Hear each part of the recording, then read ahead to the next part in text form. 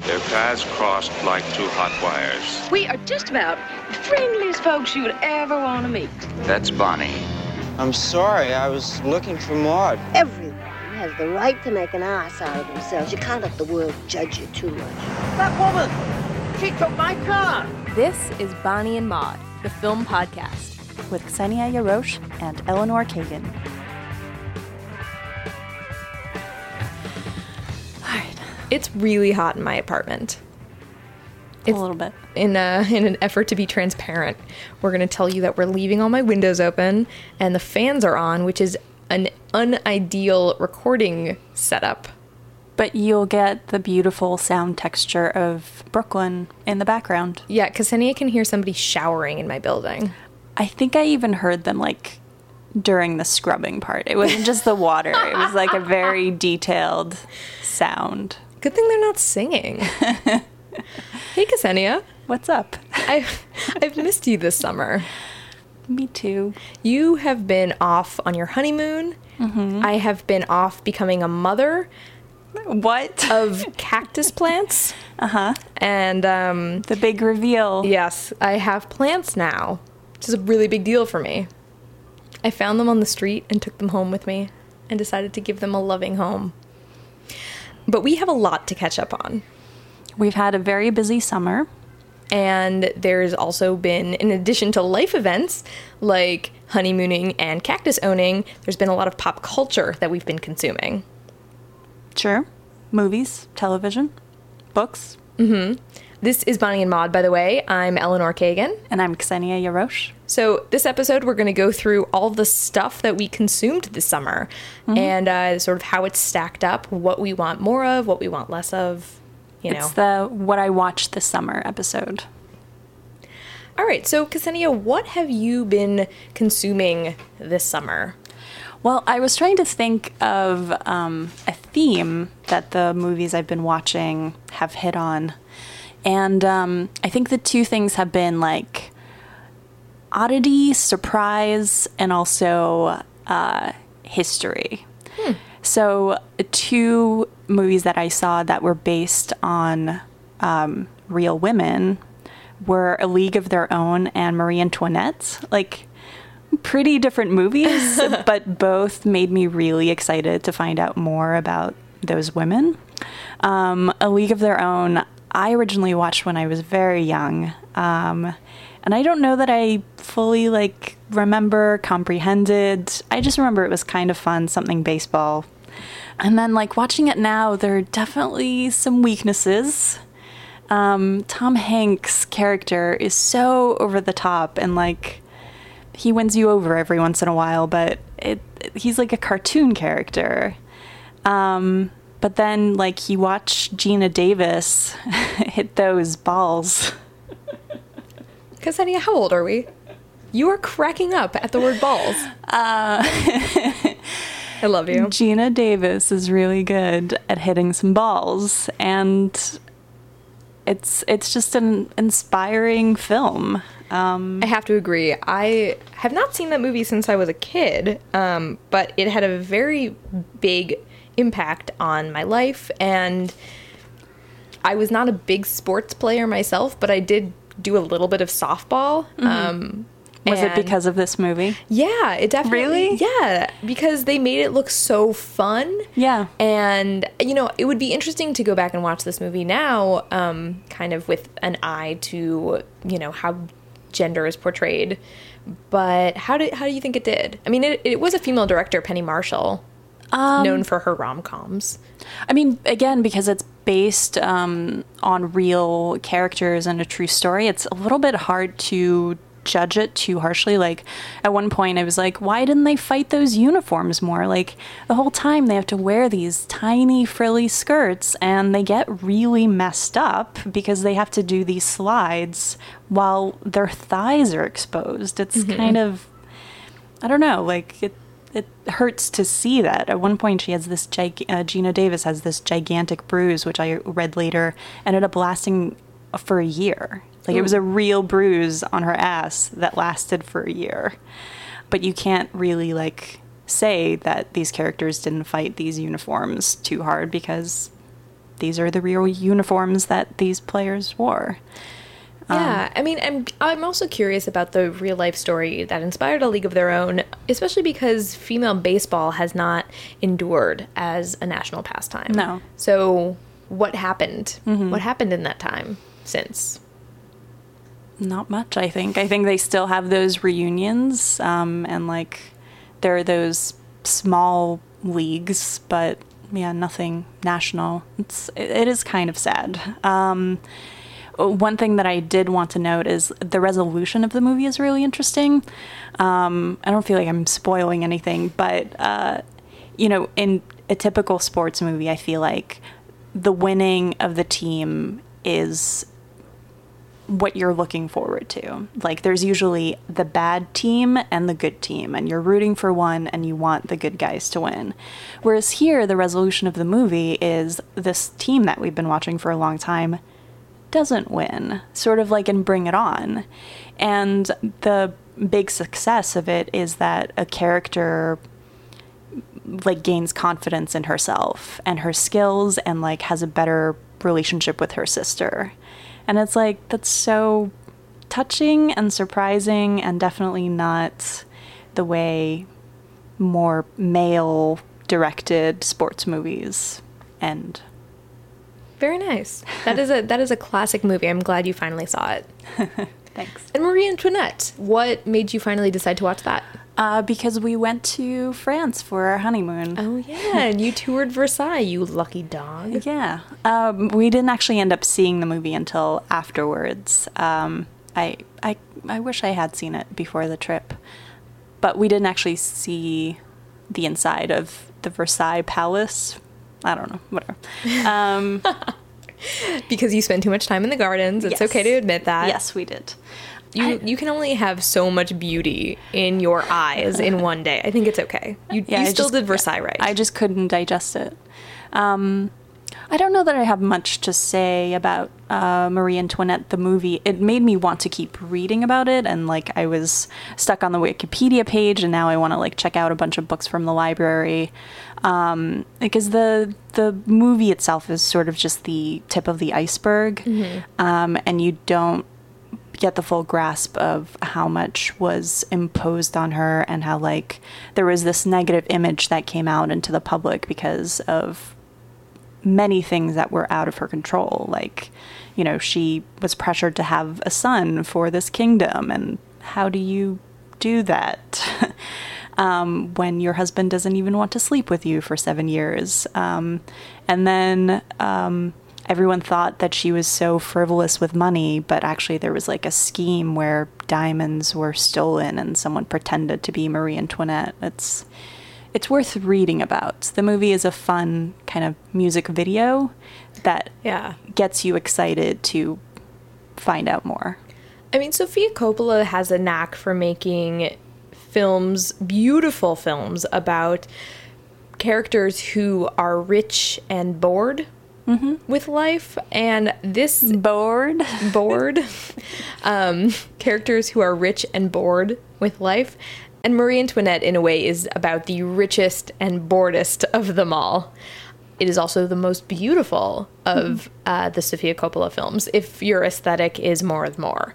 And there is something about just all the visuals of this movie that completely blew me away, bowled me over. The desserts looked like, jewelry, and her hair just got bigger by the minute. Yeah. Her dresses, and it was very good at depicting vanity and vapidness, but in a way undercut with a lot of sadness, and that is sort of Sophia's forte, and I thought she did a very good job. And Kirsten Dunst was definitely the right choice for that, because she draws you in and makes this pretty vapid person sympathetic. Like you want her to be able to grow as a person, but she's stuck in this golden cage. And isn't it wonderful when she delivers the famous line, "Let them eat cake"? It's kind of this dream sequence, and she has on blood deep red lipstick, and it's the one time that she kind of goes to this dark side. What? I don't remember this. At one point, they're like reading the paper, and she was like, I didn't say that. What? Am I misremembering the movie already? The let them eat cake line? Yeah. I could have sworn she had big dark lipstick on. There was a scene with dark lipstick, but the let them eat cake was a phrase that was made up, and I think she like makes fun of how she's portrayed in the papers. Well, it has been a long time since I've seen it. Speaking of things that we've gone back and watched, filling in gaps in our repertoire. 2 films that I watched this summer that I was really excited about. One was Bringing Up Baby, the screwball comedy starring Katharine Hepburn and Cary Grant. First off, the way that Katharine Hepburn says the word leopard is just delights me to no end. It's a leopard. It's my leopard. Oh my God, I could do that all day. It was amazing, and I've found that I have a deep, abiding love of screwball comedies. His Girl Friday is probably my favorite. And I realized watching Bringing Up Baby that Katharine Hepburn is the manic pixie dream girl, which is so odd to see her in that role because we were used to Katharine Hepburn being this sophisticated. Oh yeah, completely like smart and together and kind of dry, very serious woman, and to see her just like acting a fool was just delightful to me. I know you're not a huge fan of that movie. I do not like that movie. And why is that? I can't remember. Because I find it irritating. It's all over the place. I don't know. It just doesn't go anywhere. I don't think it says anything. It's too quirky for the sake of being quirky. And especially, this is a movie that you have to see, Holiday. That also stars Katharine Hepburn and Cary Grant, and she is again kind of wacky. She's a rich woman who's bored, and he comes into this family because he's actually engaged to her sister, and they become pals. And I think it's a much more interesting, sweeter story about like what to do with yourself when you're rich and like sort of trapped in a rich family, but you're the black sheep. I will see that. I would like to see all of Katharine Hepburn's films. There's a recent article in The Atlantic, I wouldn't say lamenting, but discussing the death of the mid-Atlantic diction, sort of that upper-class way of talking, like Katharine Hepburn always talked and said words like leopard. That kind of, sounded like high society. And that is very much the way that everybody talked back then. In His Girl Friday, you can hear it too. I don't know, what it is about these screwball comedies that really attracts me is you do have the wild woman and the straight-laced man in the case of Bringing Up Baby, but unlike the classic manic pixie dream girl that we've seen in modern films like Elizabethtown and Garden State and, anything starring Zooey Deschanel. Okay, so in Bringing Up Baby, the point of Katharine Hepburn, sure, is to bring Cary Grant, who's very, straight ahead, scientist, focused on his work. She does bring him out of his shell and sort of inspire him to have adventures and loosen up a little bit, but she's also kind of a force for good in a way. She does cause a lot of craziness because she just acts without thinking. But ultimately, it's Katharine Hepburn. It's Katharine Hepburn, and ultimately she does make his life a lot more interesting. Anyway, it was great, and I was a big fan, and I will definitely be watching more. I think we should do an episode on His Girl Friday. I agree. Possibly. One of the other movies that I caught up on this summer was recommended to us by one of our former episode guests, Lyra Hill, when we talked about Cabaret. And I watched All That Jazz, which is the Bob Fosse directed autobiographical film about what it is to be this Broadway director, choreographer, obsessed with his work, not taking care of himself, sleeping with as many women as he possibly can, and just being in it for the love of the art and how that all kind of takes a toll and eventually causes his demise.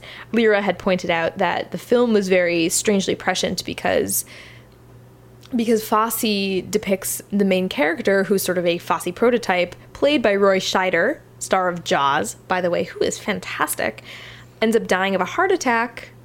Bob Fosse himself ended up passing away of a heart attack only 8 years after this film came out.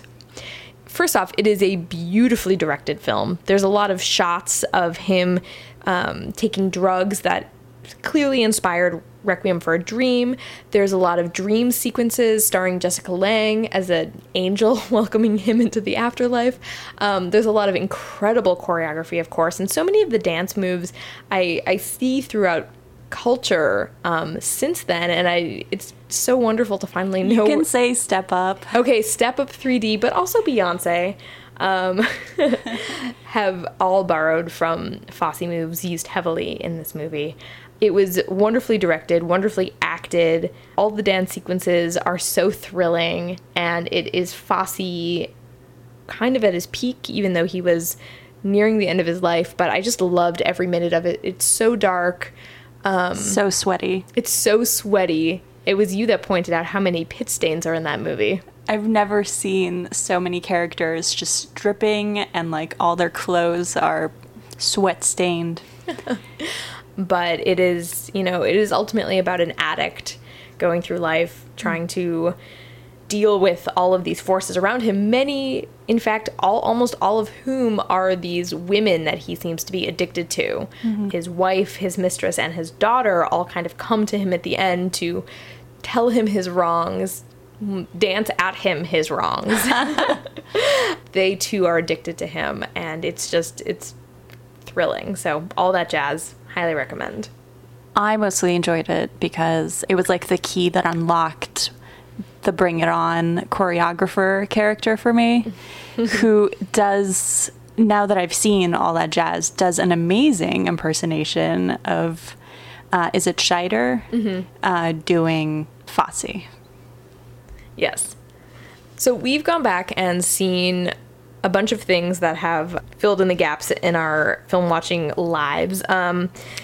Well, I feel like we should talk about the television show that has been the big buzz of this summer, Orange is the New Black. Orange is the New Black.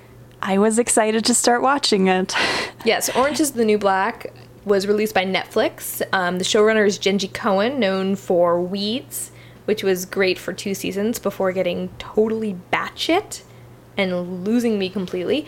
But she seems back on her stride with Orange is the New Black, which is based on the memoir of a woman named Loosely based. Yes, loosely based on the memoir of a woman named Piper Kerman, who is sentenced to 15 months in a minimum security prison for a mistake that she had made 10 years prior with a former lover by transporting some drug money. And what is a perky blonde Smith graduate to do facing a 15-month sentence? So the show follows the journey of Piper, but also, and arguably more interestingly, follows the stories of all the other women who are also in jail with her. Yes. I really want Piper to leave the show because I would much rather watch everyone else. Like, I know that she's supposed to be an anti-hero. She's sort of set up for it as like the antithesis of a typical convict. But I feel like the actress who plays her, I don't know whether she's directed to or it's her own choice. Taylor Schilling. I'm so irritated by her. See, I disagree with you. I find that Taylor Schilling is really wonderful at portraying a lot of shock, a lot of emotion, a lot of feelings of being lost. But doesn't looks that of being get horrified. tedious where it's like every response of hers is just like, I'm surprised again. I am still shocked by what's going on around me. Like, I just get bored and I want to move on to the more complex characters who are around her. I think she's really good at conveying those things in a single look. But I will argue that she is also a complex character. I mean, I feel like I sympathize with Piper. I do want her to succeed in life. I am more drawn to her as a character being with Alex. So, her former girlfriend, who is the impetus for her having committed these crimes and landing in jail, they wind up in the same prison, her and Alex. Which, again, did not happen in real life. Did not happen in real life. But Alex is played by Laura Prepon, who we know from that 70s show, who has incredible eyebrows. And her and Piper kind of have this reconnection. And one of the things I do appreciate on the show is the way that it deals with queerness. And doesn't really try to define anyone. I mean, Piper is very confused with her feelings for Alex, her feelings for Larry, who is her sort of straight-laced fiance back home, played by Jason Biggs, who is the part of the show that I really could do without. The show seems to conclude that, you know, sexuality is fluid. It is on a scale, and it doesn't try to put anyone in a box. And I found that really respectable.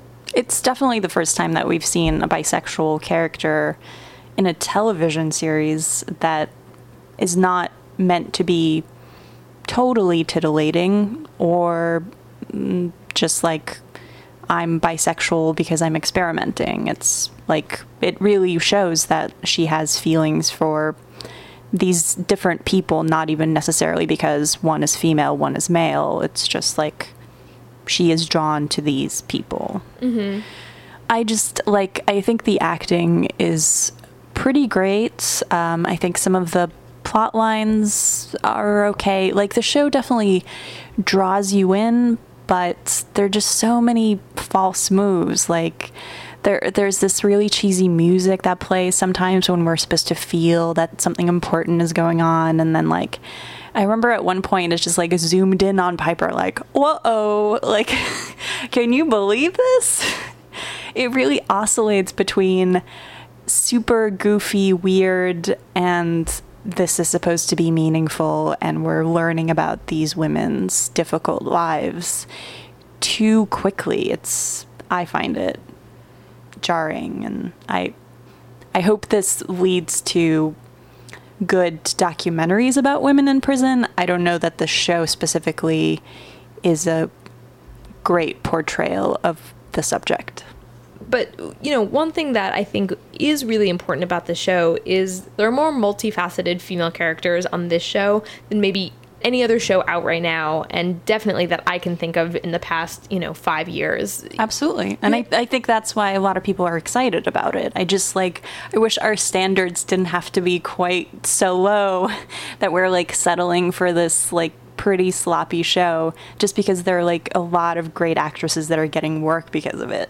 There are a lot of great actresses. I mean, the standout character to me is played by Laverne Cox, who is a transgendered woman, and she is playing a transgendered woman on the show.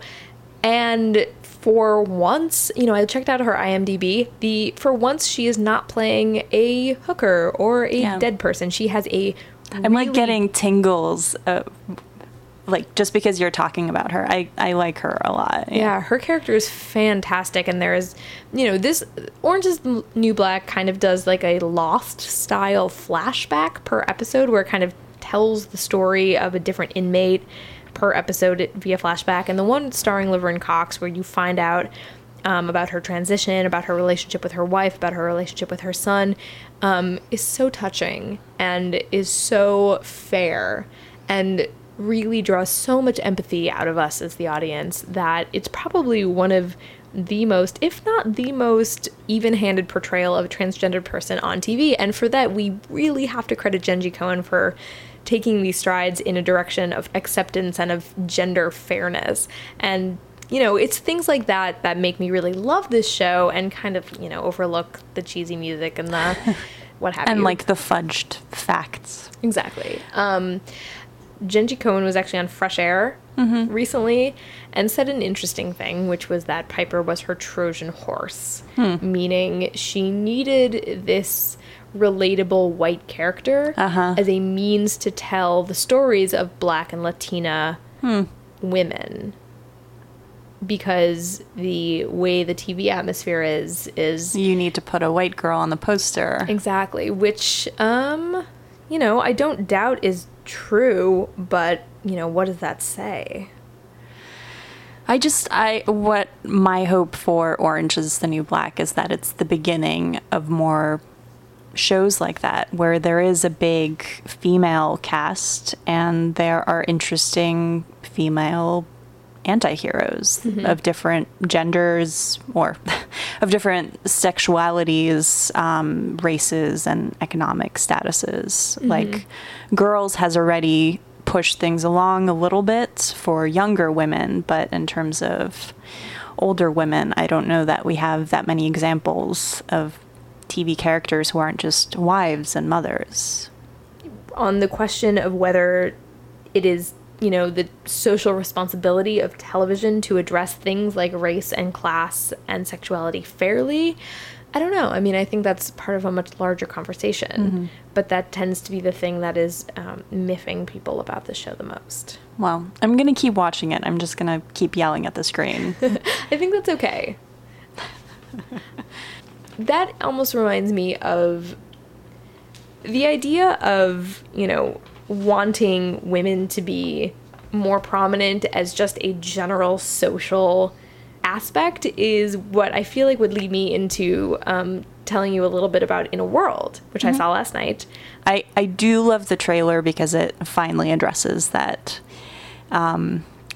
maybe my personal irritant of women talking in really high-pitched baby voices. The sexy baby. Yeah. That's something that I definitely would love to talk about with you. But yeah. Would you like to talk about it in a, sexy baby voice? Actually, no, I wouldn't, because, before we get into that, we should say that, yes, Lake Bell wrote, directed, and starred in this movie. Bell's character, Carol, she is a voiceover artist. She would like to be a working voiceover artist like her dad, but she hasn't been able to find a lot of jobs, so she works as a vocal coach until she is given the opportunity to start voicing trailers.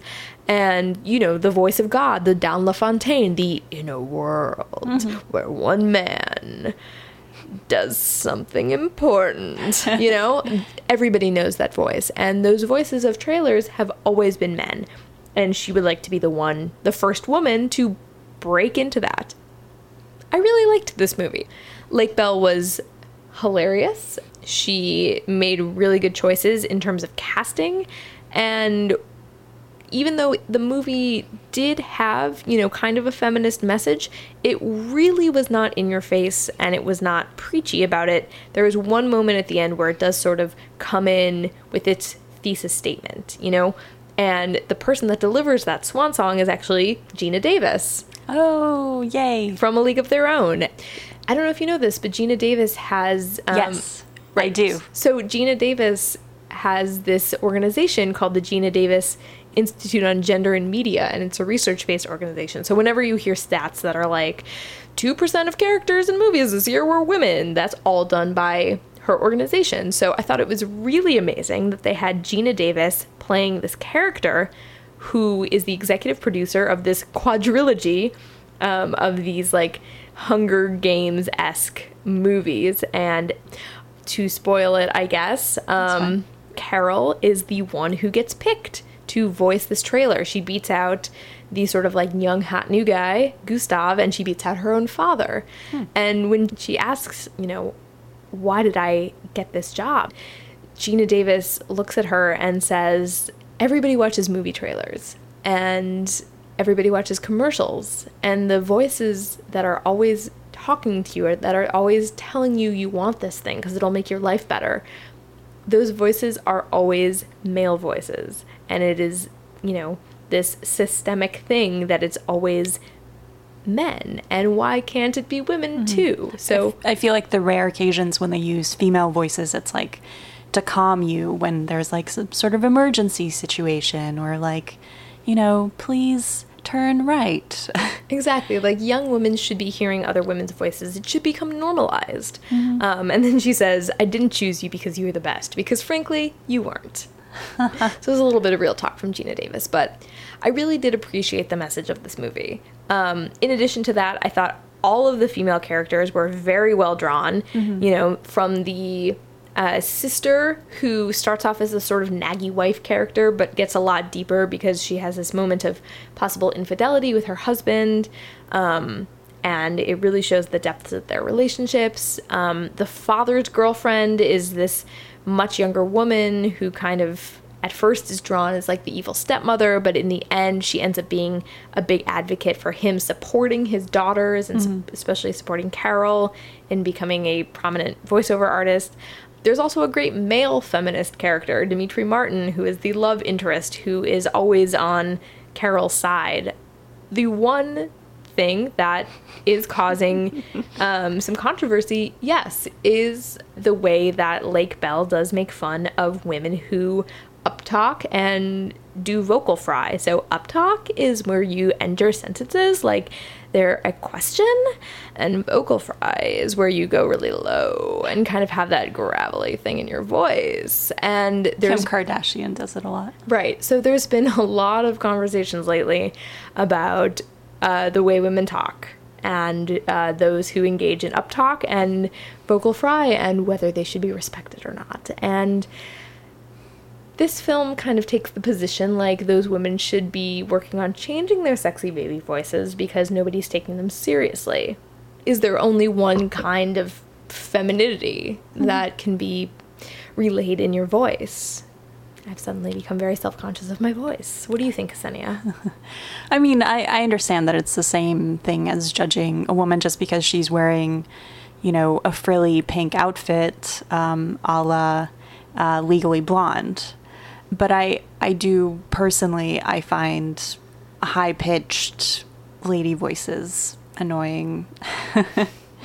I don't know. It's a fine line. I understand, like, I want all women to be taken seriously regardless of how they speak. But I also think some of those speaking styles are just carelessness or wanting to be seen as more feminine and taken care of. I don't know. This is a very deep topic that I don't know that I'm ready to plunge into. But personally, I was glad it was addressed in the trailer, and I found it amusing. I mean, it's my instinct to defend the women that do talk with the sexy baby voice, even though I'm not one of them. Although I do find that I use the word like a lot, but I also think that that's more generational than I agree. Feminine. I mean, I think men and women both use the word like a lot in conversation, but I don't know. I mean, it does encourage this idea that there is one type of feminine voice, and especially if you're a female voice trying to break into a world full of male voices, people are automatically going to feel more comfortable with a lower voice, you know, with something that is lower and more authoritative and sure of itself. And if you're trying to sound like a man, then like what's the point of having your own voice? Exactly. And you know, it's like, if you are the type of person that does talk in this high-pitched way, should you work on changing it just because that's what people want to hear? I also think about, you know, some of my favorite contributors on This American Life have very high-pitched voices, like Sarah Vowell and Starlee Kine, and they are incredibly smart women and great storytellers, and they have these high-pitched voices, but I don't feel like that is a detriment to them. I don't know. I guess working in radio, what someone's voice is something that I think about a lot, and it seems as if people have a harder time getting used to women's voices than they do with men's voices, and that is something that I personally would like to see change over time as women's voices of all types, of all timbres, of all fries, become more normalized. But In a World, I do recommend it. It's very fun, very funny. I guess let me mention just a couple more movies. I know I did the final version. I talked a lot. You were fine. I'm going to talk a lot now. Talk a lot. So 2 awesome movies that I saw kind of one after the other, and I had to double check just because I'm still constantly surprised that it's Soderbergh. It's just like every other movie I see, like, I really like this. This was weird. Of course, Soderbergh. I saw Contagion and Magic Mike.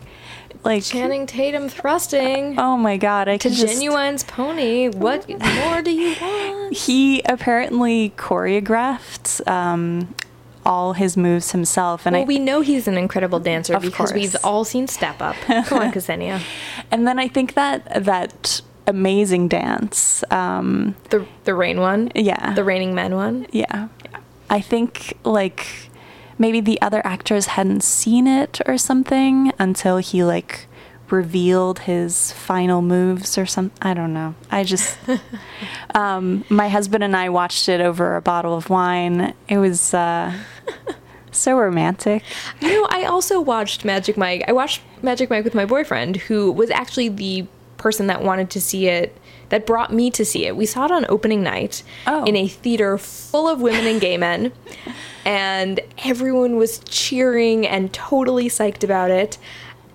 And I have to wonder if our respective significant others felt uncomfortable with us totally objectifying Channing Tatum as this, like, gyrating sex object. Do you think they did? Possibly. And is that equality, or should we not be doing that? Well, I've never been to a strip club, so I don't even know what that is. And all the strip clubs that I've seen in movies have been women, of course. Right. I mean, the thing about Magic Mike is I could really take or leave all the scenes of the romance or what have you. I really just want to see them in the club. I really want to see Matthew McConaughey being the strip club sort of MC, you know? Madam. The madam. And I want to see all the men dancing and plucking women from the crowd, spinning them around. It's so much fun. And, you know, as women, are we allowed to watch these movies where men are sort of putting their bodies on display for us? I mean, obviously it's not like we get many opportunities.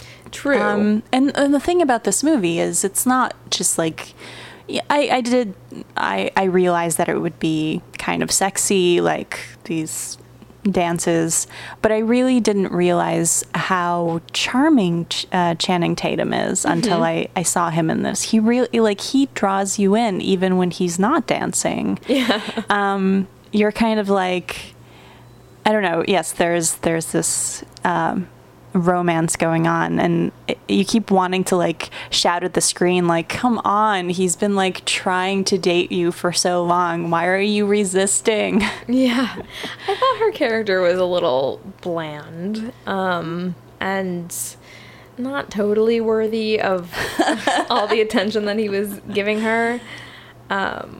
But, you know, it's funny because one night some friends and I were hanging out, and among them was my boyfriend, and one of the other ladies and I were really excited about rewatching Magic Mike, and the boys were just sort of not into that idea, but we ended up just, like, pulling up on YouTube all of the dance scenes, and my boyfriend was like, I'm not that cool with this, because clearly now you're just watching this for you're not Channing even Tatum. watching like this. the build up, like the plot. You're just watching You're not appreciating this as a movie. Now you're just in it for Channing Tatum's ass. So and then, to be completely honest, yes, I was, but I don't know. I mean, in a way, maybe this movie was made for women to finally be titillated by a man dancing for them. But it was also a good movie. I enjoyed it as a piece of cinema. Yes. Not just of Channing Tatum's ass.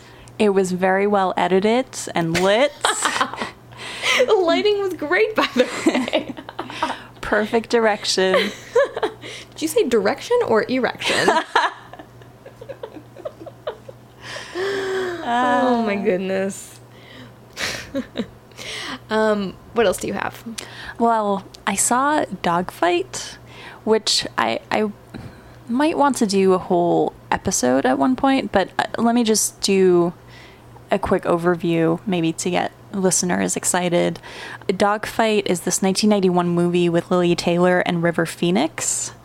So, you know, how can you resist? River Phoenix. I love him. And the whole premise is it's these Navy boys who are visiting San Francisco for the night. And there's this practice that they do called a dog fight, where they have to bring an ugly girl to this dance party, and whoever brings the ugliest one wins a bunch of money. And so, you know, I was really intrigued by this premise. What's interesting is, so that happens in the first third of the movie, and then we move on. And Lily Taylor plays the ugly girl that River Phoenix meets. I mean, by ugly, I just mean, like, I guess she, like, gained 15 pounds, and, like, they gave her some padding and to make her look even chubbier, and she has frizzy hair. Lily Taylor, we know from things like Say Anything. She was the best friend who wrote all of the wonderful breakup songs. Mm-hmm. She played a character named Eleanor in The Haunting, and she was also famously Nate's wife in 6 Feet Under. And so this dogfight party is put out of the way pretty quickly, and a lot of the rest of the movie is just them wandering around San Francisco. And it like, I don't know, it like brought back all these memories of being in college and like going on late night dates where like you don't even have very much money, so you're just like going to a playground or just like walking a lot. And it's a very slight movie. A lot of it is just the chemistry between the two of them, and they're very different characters, but they're both very lonely, and they're drawn to each other because they feel like maybe they can like find some sort of resolve in the other and find closeness and intimacy. And the ending is also particularly interesting because it's so ambiguous, because it's not a traditional romantic resolution. It's kind of just like, again, like these different people who are together and can bring out the best in each other, but it's not necessarily love.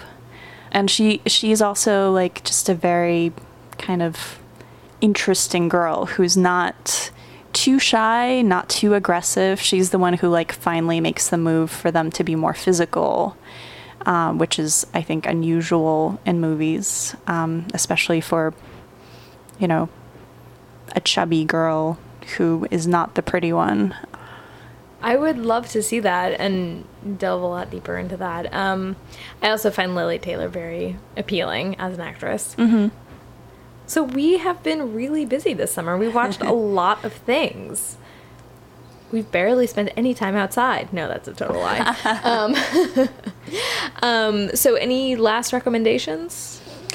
I guess what I learned this summer is that don't feel obligated to see the latest blockbuster. Just like go to a video store and rent something that feels right and watch some classics. You don't need to go to the movie theater and watch Transformers.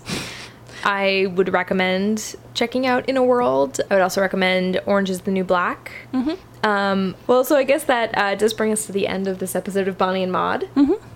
We would love to hear from you. If you have movies you want to recommend to us, or articles, books, anything, we're excited to hear from you. So email us at bonnieandmaud@gmail.com, or visit our website at bonnieandmaud.com, or say hello on our Facebook. We got some emails, which I'm so excited about. Now's the segment of our show where we read listener email.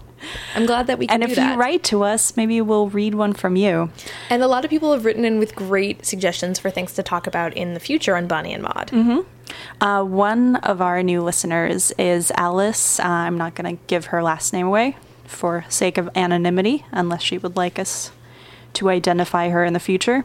And she's a teacher at a performing arts high school in the UK. She says sort of a less gritty version of Fame in London. That sounds great. And she listened to our podcast back to back on a journey to and from Edinburgh and London, like sort of listening to a bunch of episodes over the weekend. Her suggestion was she wanted us to watch Miranda July's Future. Oh, The Future. Yeah, The Future, and specifically focus on the fact that like Miranda July is the lead actress in it, but she also directed the film, and she thought it was interesting to like focus on how female directors portray women, and especially in a case like that where she actually portrays the woman in the movie. Yeah, I was a big fan of Miranda July's Me and You and Everyone We Know. I was not as much of a fan. I had this period where a lot of people were recommending that movie to me, and we're like, well, this is the movie. This is the movie for you. Because it's quirky and you're quirky? Yes, and there was so much build-up that I think by the time I watched it, I just did not enjoy it. It's a very odd picture that I only liked it thinking back on it in retrospect. At the time, it just made me very uncomfortable, but after rolling it over in my head for some time, I was like, oh, I loved all the characters in it. But I hear that there's a talking cat in the future, so there's no way I can resist that. All right, well, thanks, Alice. So we'll watch that at a future time. The future in the future. And then we also got a very nice email from Rachel L. She also listened to our episodes while traveling. I think that's kind of a great theme. She listened to our episodes. She listened to Bonnie and Maud while walking the streets of Brisbane. And she says, I must say, I want to watch every single movie you mention and read every book you suggest. Please keep on giving suggestions of things to see and read. The show is amazing, and I can't wait for other episodes. What up, Australia? That was so sweet. Thank you, Rachel. We hope you like all the things that you've watched and read, and we will continue to recommend things that we think you'll like. I'm Eleanor Kagan. And I'm Ksenia Yarosh. And we'll see you next time. Bye.